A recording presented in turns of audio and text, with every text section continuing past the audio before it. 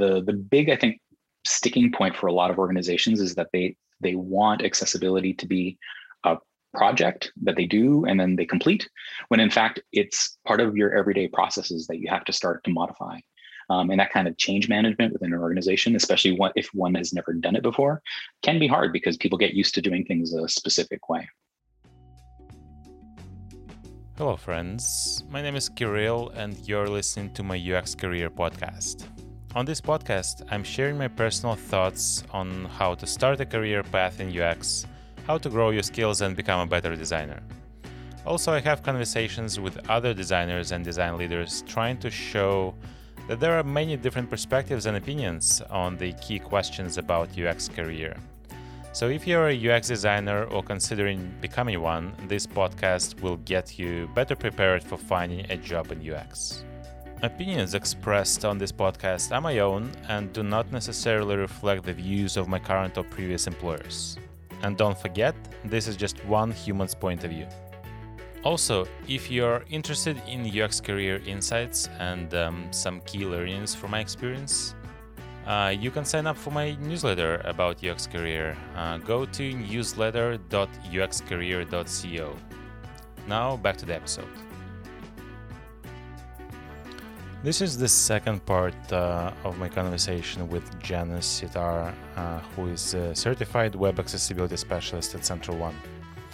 We didn't finish the whole list of topics last time, so we're continuing with the future of accessibility as a practice, the future of assistive technologies, and the role of accessibility specialists.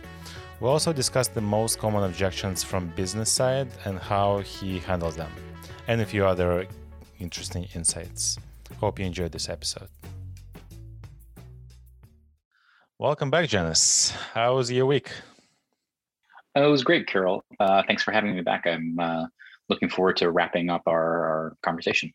Yeah, last week we had a very exciting conversation and we went into so much detail about the craft of accessibility in your story and all the tips and tricks from the world of accessibility and designing accessible experiences. And we didn't have time to finish two additional topics about the future and the objections and how to handle them.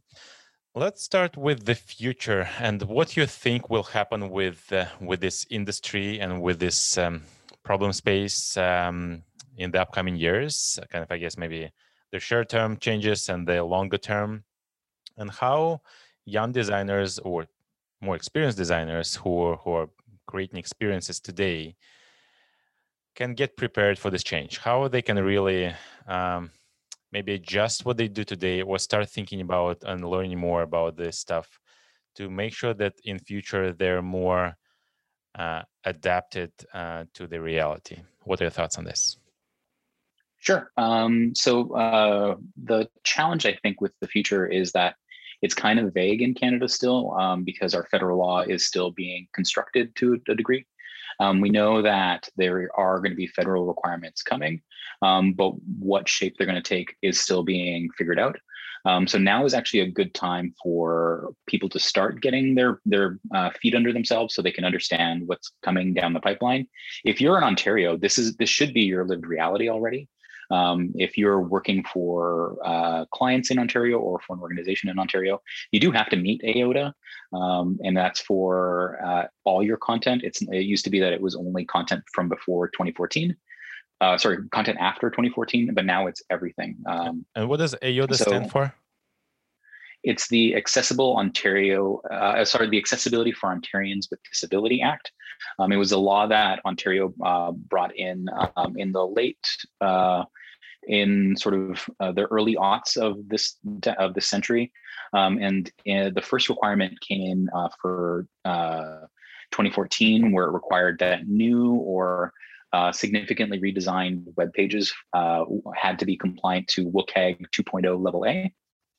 And then this past January 1st was when the new threshold got crossed, where all content, regardless of how old it is, had to be compliant to WCAG level AA, WCAG 2.0 level AA. which brought in a whole new set of requirements. That's where the color contrast requirement comes from. And that's probably the biggest one that UX and designers really need to get a handle on, because the use of color can have such a strong impact. And also like not designing to things like a specific color. Like if you're making a warning text yellow on like a white background, that's really not going to work because it's too low contrast. So getting used to that idea that you should check the colors that you're using for text against the background is a basic practice that anybody can do. There are some really great tools out there. Like I really like one called Tanaguru Contrast Finder, which allows you to compare two colors, but then it'll also give you the option of setting whether or not you want it to find similar colors that are compliant, or a variety of colors that are compliant. So the good thing is that like if you're like, well, I want to find a green that works with this because it's a button, it's a background green for a continue button, and I want it to be like that green stoplight methodology where like green means go.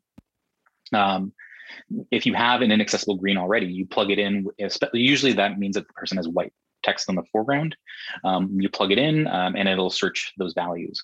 There's also one that I really like where it's a palette checker, where you just put in all of your color palette and it lets you put up, I think, like 5 to 6 colors, and it'll tell you which ones work together and which ones don't. So when you already have a preset palette, that'll at least tell you like, okay, I can use these colors in conjunction with each other, but not these ones. The real challenging space is that colors like oranges and greens, they kind of need to get pretty dark or in order for white text to work on them. And that's a bit challenging. Like people really like a lighter green because it seems brighter and friendlier, but it does produce its own set of problems. The orange really gets muddy. Like it was like a muddy brown instead of being the sort of like bright, vibrant orange that people kind of like. And so that produces its own set of challenges. And so if you have that already established in your design, like, or also like a yellow with a white text on the front, you need to start finding other solutions, because the reality is that a lot of people can't just see that at all. And so you want to make sure that you're enabling users to read your content as best as possible. Actually, I'm curious to hear what you think on how some applications and even operating systems handle accessibility, especially with the color contrast. So what I noticed, not every single application will have great color contrast by default, but there is a setting somewhere in the preferences where you can change and increase the color contrast, and basically if it makes it more vibrant and more contrasty from the UI point of view. What are your thoughts on this, I guess, workaround to still have more subtle colors by default, but then allowing this as a toggle on, so to say? That I would say that could work as long as you're testing for it, because the thing is that even though the accessibility menu in both iOS and Android have been getting a lot more attention over the last while, you still want to make sure that it works by default out of the box. You should be putting your design through those the increased font size, the increased contrast, and the other one that everybody should really be doing is the invert colors, because there's a setting to completely invert the colors, and sometimes some colors that appear perfectly fine in the standard mode, in the inverted, completely vanish. Like it's stunning to see. It's like the way that the details on old photo negative are so completely changed if you put it up to the light versus looking at an actual photo. That's basically what you're doing. You're looking at your interface through basically a negative, and it's really jarring to see how much content gets lost. So I would always recommend that designers test those things on their own devices, or they exist on desktop too. But the settings have always been a bit easier to find on mobile. And mobile has had certain things that desktop hasn't, like screen orientation, like orientation rotation, which is also a required thing. Like you really shouldn't be designing a mobile app to be in a fixed orientation.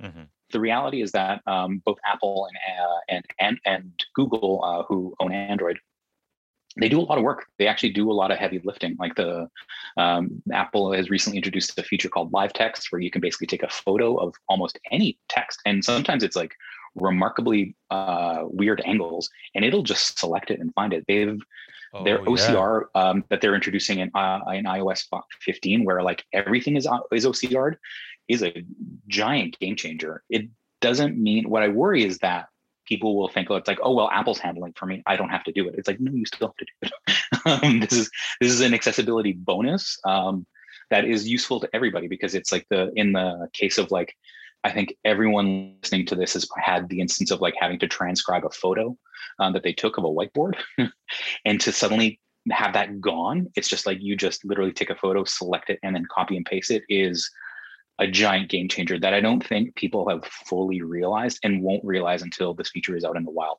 I think it's going to be one of the most successful iOS features to come in ages. I actually thought that dark mode was going to be kind of like this, but it seems like brands haven't really jumped on it as much as I did. I thought that users would force people to do that. But the utility of this iPhone live text is jaw dropping, just because it's like, I can't think of a single person who couldn't find that useful. And there are other like technologies that are forthcoming that are going to be more useful. Like I know Microsoft has been promoting for a while that they have sort of like AI driven glasses that a blind person can wear and walk around, and it'll announce like teenager on a skateboard, dog, and like those things have been around for a little while, but they're still kind of in the labs, like they're not fully released. But there is that feature coming as well, where like that technology will become more mainstream instead of being sort of super expensive and exploratory, or I guess like a tech demo. It's like real functional products are coming soon. And that's actually a really interesting point about the image recognition and announcing, basically kind of verbalizing what the system can see to the person who cannot see. Thinking about like all the massive efforts from, I think mostly Google, but I'm sure a bunch of other companies, about the machine learning systems when they use human labor and like us as consumers trying to kind of decode the captures, like find the stairs and show the stoplights and like show where the bikes on these images are. So all this annoying stuff. But with the time, I think the bank or like the quality of the image recognition will grow exponentially. And I wonder if this data set and this, I guess, systems would become available maybe like for payment for devices like this and for other systems that the users who cannot see the world with their eyes can benefit from. And I think that's actually I think it will be a huge benefit for those users, for those people, to get value from these data sets and machine learning. I Interesting. think what we might end up seeing is that there are probably going to be APIs to hook into some of these Yeah. systems, so that your app can do these sorts of things. Or like in the live text example, it's like, yeah, you could take a photo of a menu in a restaurant and then have it read out the text. That reading of menus in a public place has been a huge issue for the blind community for a long time. So the fact that they can just now do this by default is going to be pretty amazing. And I think also tips the hat to where Apple is heading with their AR VR, because it's clear that something is coming. They've been too invested in AR for a while, and these are the first real like wonderfully practical uses of things where like, yeah, you could look at a poster and like have it just read out to you. Like that would be amazing. Like Google did kind of try that in the first Glass, but it never really took off as that product. Mm-hmm. It's almost like a screen reader for the real world, which is like, yeah, sounds very inspiring and valuable for so many folks. So how do you think this, like talking about the AR, VR, what do you think will happen with, I guess, besides the image recognition, and really how these technologies will evolve, and how accessibility can play into this? I mean, that's a really good question because we don't really know, largely because Apple's so secretive. Like, we're not going to know until they release something. But I'm assuming that they're already doing testing with people with different disabilities. They've done that in the past, where as a new product has been released, in the promotional videos, they'll sometimes have discussions with the people that they've spoken with because they have relationships with people who will have who are quadriplegics or have other types of disabilities, not just vision, that would really benefit from some of these features. So that's a major question because for me, the AR VR always raises the specter of how do you enter input? Like, how do you just speak out, or are you forced to have an on-screen keyboard? The fact that you would have to have at least two different methods with the hope that a person could use at least one of them. But then again, for people, say, who are deafblind, like, what becomes their mode of output, right? If they're like, would they have like a Bluetooth refreshable braille display or something? Like, there are a bunch of questions around that space. But at the same time, Apple seems to be starting to knock down some of those walls. And also, we don't know if it could be a thing where it's like it's about the conjunction of our devices, like the way that our phone will interact with our watches. Like, just the fact that they recently announced that the Apple Watch will have like one-handed controls where you can like select items by just like pinching in your fingers. And like by moving it'll have like a little on-screen cursor that you move around your wrist and it'll be able to do selections and things, which really solves the problem that I think a lot of Apple Watch users have had in the past before, where they're like, my hands are occupied, but I need to shut off this timer. So I use either a nose tap or you shout at Siri to try and get it to stop, which doesn't always work, or doesn't work in certain instances where it's like too loud and it just won't hear it. So it'll be interesting to see where some of this is going in the next little bit. But just the fact that like Apple's made such strong moves towards in their headphones with like noise canceling and like the heads up Siri, like where the hands-free Siri, I think we're entering a space where like you can start to cobble together the components that look like a very viable AR VR product. But that space hasn't really taken off yet. So I think that everyone's just kind of waiting to see what happens. Like, it's like with smartwatches. Smartwatches were around for a while, but it wasn't until the Apple Watch kind of packaged everything in a way that really made it appealing to a wide market. Yeah. Apple has this, I guess, feature or capability to make a product more appealing to a wider audience. They have a history of that, of the successes and also failures as well. The Apple Watch was a failure a bit. Like, they thought it was a communication device, and it's really clearly a fitness device. Like, it was so communication centered at the beginning, and it's like clear that all of that stuff has been wiped away. Like the little dial that had like your friends' faces and stuff, so you could communicate with them quickly, gone. And to a degree, they were doing some public A/B testing, I think, but you have to do that at a certain point. Like, there's only so much internal testing will get you. Yeah, that's true. And it looks like it's a good example of smart product management decision and product strategy based on the real data from the real customers. It's probably an expensive experiment, but with Apple scale, they can afford it, I'm sure. Yeah, they can afford a lot of things. Yeah. I'm curious what you think will happen with the accessibility specialist role. And do you think that more companies will get these specialists in-house, or maybe this role will be spread out across different project team members, kind of more like, I guess, delegating some of the questions, some of the activities to other folks, so they don't have to hire kind of specialists for that. What do you think will happen? The way I see it working is probably pretty similar to what happened in SentinelOne, in that sense that like the organization brought me in as a specialist, and I started working with the different product teams, but we realized quickly that an individual or even like 2 or 3 people can bottleneck an organization pretty fast if you've got a wide set of products that are all like racing to get out the door. And so even within accessibility, we've recognized that. So like there is a model, what I described in that sense of like having a specific subject matter expert that then helps the organization is the sort of early phase of how most organizations do accessibility. And then the sort of more mature phase, which comes from the distributed accessibility maturity model, is one where that specialist basically trains the individuals within the organization for their own responsibilities. So like the POs and the BAs, they have a set of responsibilities as they initiate a project. And then the UX designers get a set of responsibilities as they sort of work on that project. And then the developers and testers get their own set of priorities and understanding, so they can own that part of development and testing. Because if one person tries to do it all, they're not going to get done. You run a real risk of bottlenecking your project, and also just like only one person can't help 4, 5, or 10 different product teams. And so that once your organization is organized that way, you're very much more mature than that initial organization.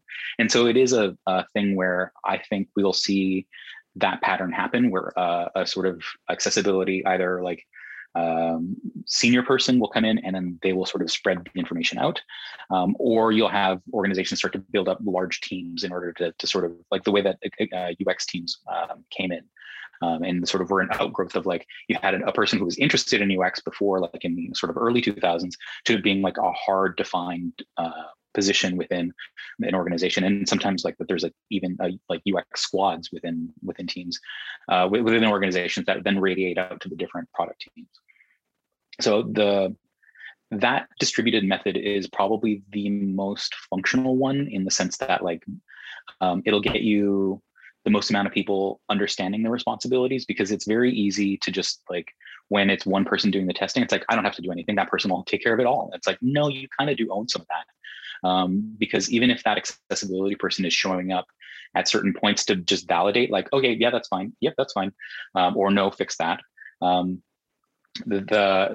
go a lot faster if those teams do that ahead of time, because they'll know if you have a carousel, like what sort of parameters you have to do, or what sort of steps you have to take to make that carousel accessible. And if that's baked into the product from the get-go, you'll save yourself a lot of time down the road. Basically, it means that like through development and testing, you might not even create any accessibility issues because everybody already knows what's required. The main challenge right now is that tools like Figma or other design tools like Sketch, they don't really incorporate accessibility that well yet. And so it is a challenge where having a single source of truth is really challenging, because you're still dependent on like the visual design and then like some sort of requirements or parameters that are sitting on like a Confluence page somewhere. And getting those two things to work together, or people understand that, is a bit of a challenge as organizations are building up their design systems.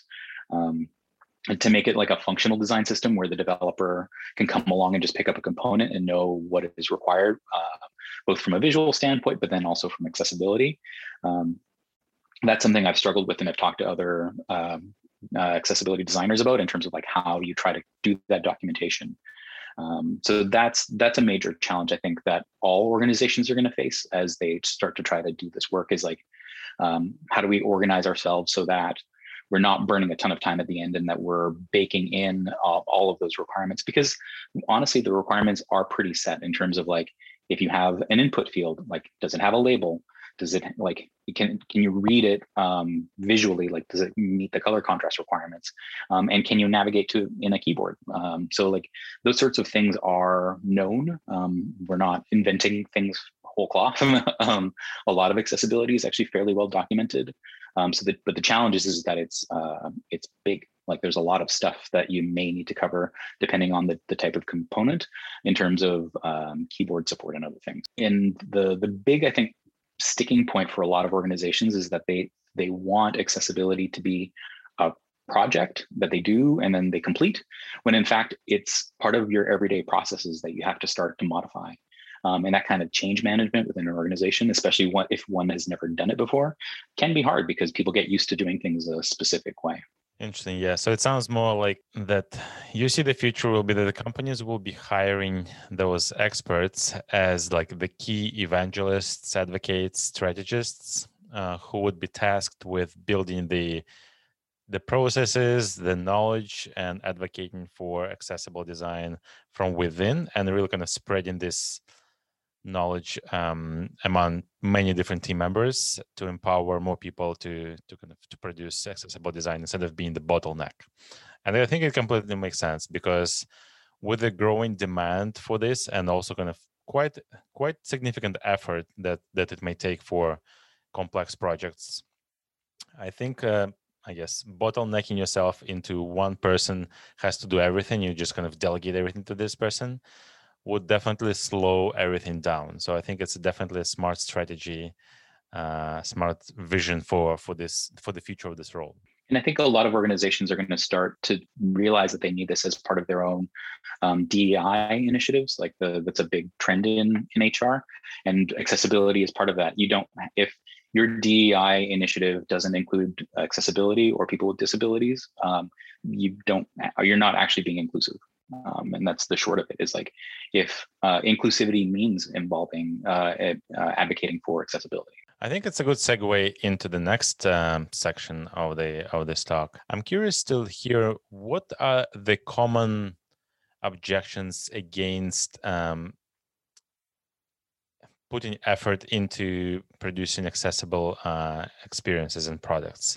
Because I've seen a lot of naysayers, or just kind of questioning from the need behind this, and like the value, and like if it's really the most important thing to do, considering that you have only a defined set of engineers and designers to produce something, and there are always a gazillion of different priorities on the roadmap. So what are the key objections that you have heard from your experience, and how do you respond to them? Probably the most common one is like, well, we've never done this before, why do we have to do it now?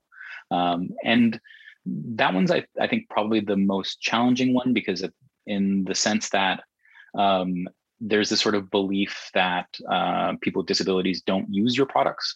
And the reality might be is that they don't use your products because they can't use your products.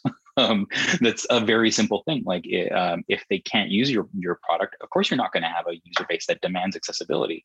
And the challenge there is that I think organizations have to realize that as they build personas for the different types of users that they have, accessibility should be part of that, because the reality is that you might be deliberately omitting a part of your customer base that you may want. Like if your product is accessible and usable by everybody, that should increase your market share. And so that's one of those places where you might actually see product growth. And the challenge is that sometimes they're like, well, what's my return on investment? If I spend this money on making sure my product is accessible, will I see 10 times the amount of return? And it's like, no, maybe not. It's hard to quantify what that may be. Tim Cook famously said when he was asked why Apple does accessibility and spends money on accessibility, he's like, we don't care about the bloody ROI. Like, and for Tim Cook to say that, it's like, oh my, that's like, you might as well have dropped an F-bomb, because he's normally so calm and controlled. To see genuine passion and anger coming out of someone who was saying that, like, no, these are things we have to do, is, I think, a strong case. And I think pointing to Tim Cook saying those sorts of things is like a good example of, like, it's like, yeah, he has the ability to say, no, we don't have to do this stuff. The one thing I do want to say before we continue on this is that the W3C in their web accessibility initiative website do have a page on business cases and like what you should argue for. And I would want to make sure that people go look at that, because it might be different based on their own organization. Like for me in Central One, it's like, we're community-based banking. Accessibility is just a natural extension of like that sort of community drive. So like, even though it wasn't something that the organization had done before, it fully fits into the credit union values. So in that sense, that's not that much of a reach for us.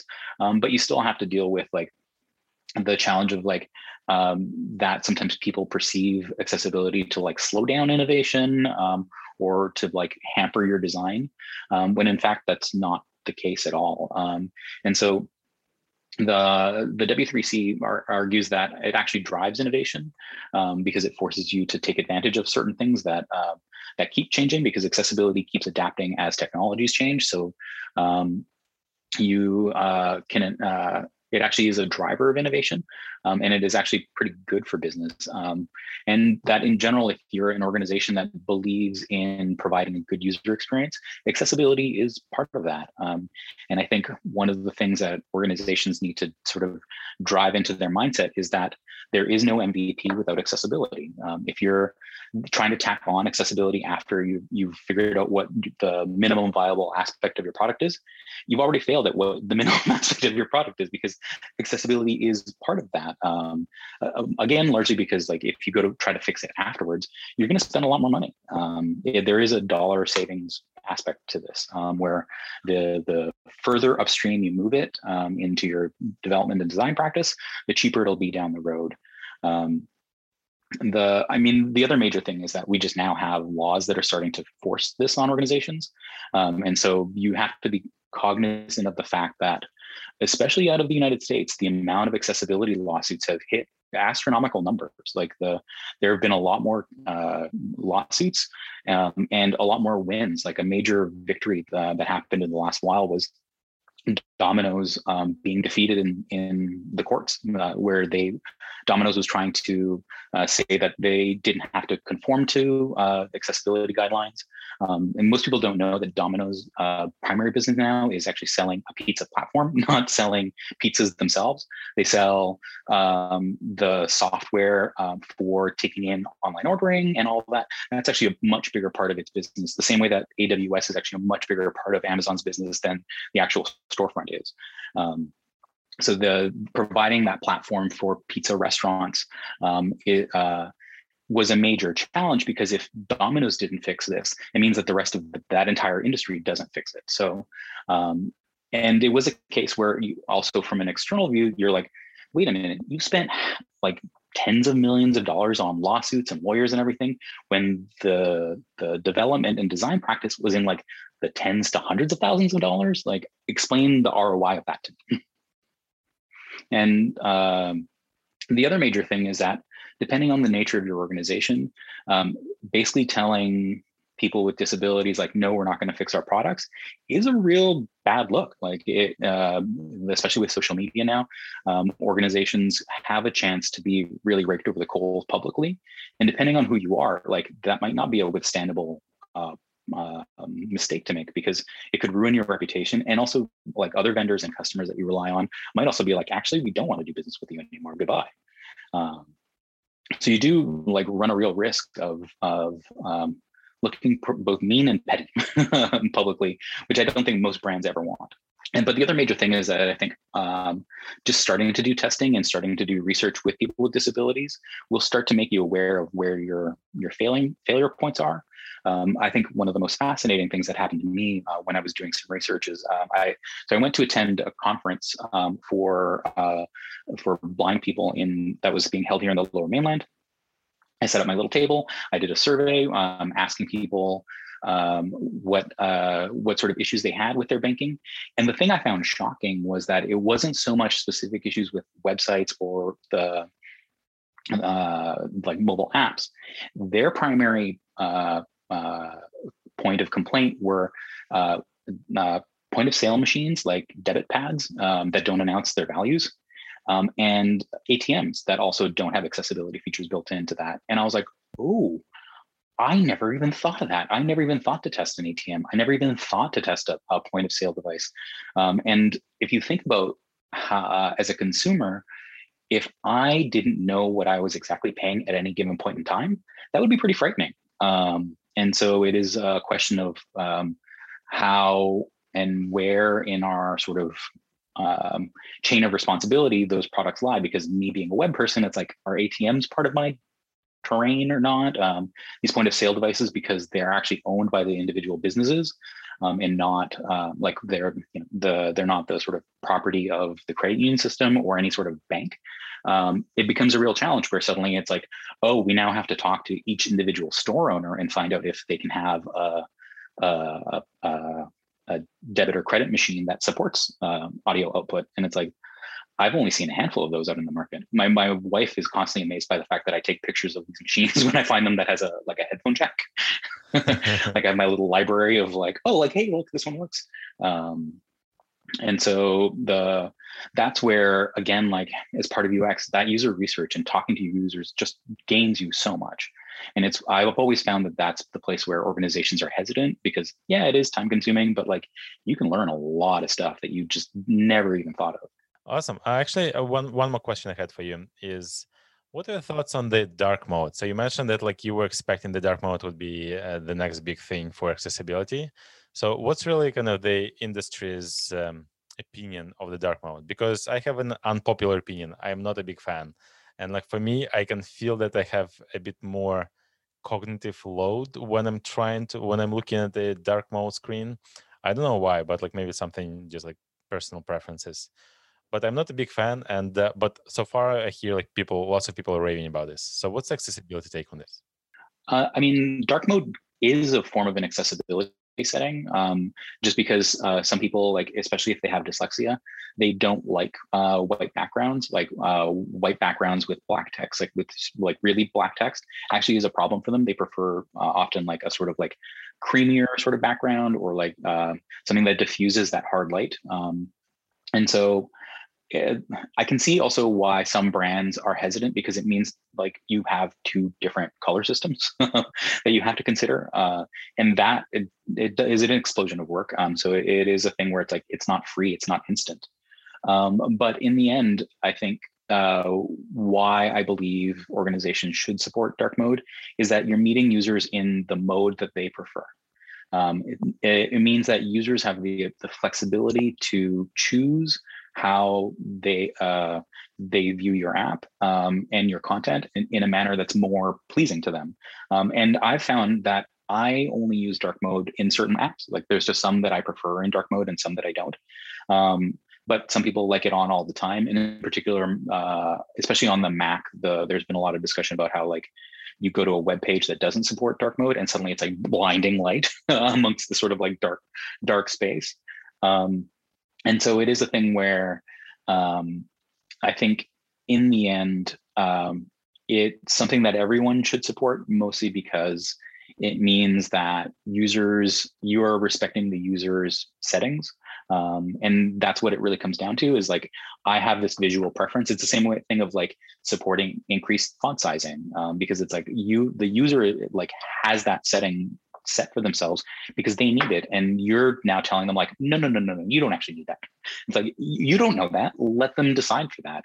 You control maybe the font type and the colors that are happening, but really it's up to the end user whether or not they have that or not. And how they use it. Now, I think in iOS 15, they're also introducing different font scaling for different on a per app basis. So it's one of these things that like once you have it set, really it's up to the user to provide that. And I can understand that. Like I can understand why brands don't want to give up that level of control. They're like, this is our brand, this is how we do things. And it can also spiral. Like I remember when I first joined Central One, talking to members of the UX team and being like, it would be nice if we could somehow have some sort of accessibility settings where the user could also change different things, like in terms of specifically for people with dyslexia, that they can maybe choose a more sort of dyslexia friendly font. But then looking at that from a support angle, it's like fonts also have different scaling and spacing, like they have different line heights. So the more fonts you try to support, the more work and testing you have to do. It's not, you can't just like plug in any old font and it works. But then even then, when I asked is like, do you think that organizations would tolerate having users choose between 3 to 4 different fonts? And they're like, probably not. That's actually the brands want to like be like, this is what we look like. This is like, because each font also has like a tone of voice. And so it's like, yeah, suddenly giving users the ability to like override that. Yeah, of course it would make some brand managers really like, no, like I work so hard to like make this look this way. Why do I want to give up that control to the user? And so, yeah, it's a bit of that. That's the real sort of give and take between the owners of a system and the users of a system. Okay, so this was super insightful, as insightful as the first session. I really appreciate you sharing more details about the future and the key objections. and some other tips. Thank you, Jens. It was a pleasure. Pleasure. It's always great talking to you, Kirill. Thanks for listening. If you want to see more episodes and support this podcast, the best thing you can do is leave a review on iTunes and share with your friends and colleagues. If you have specific questions you would want me to answer, you can submit them on the UX Career website. Go to uxcareer.co/questions. Goodbye, friends.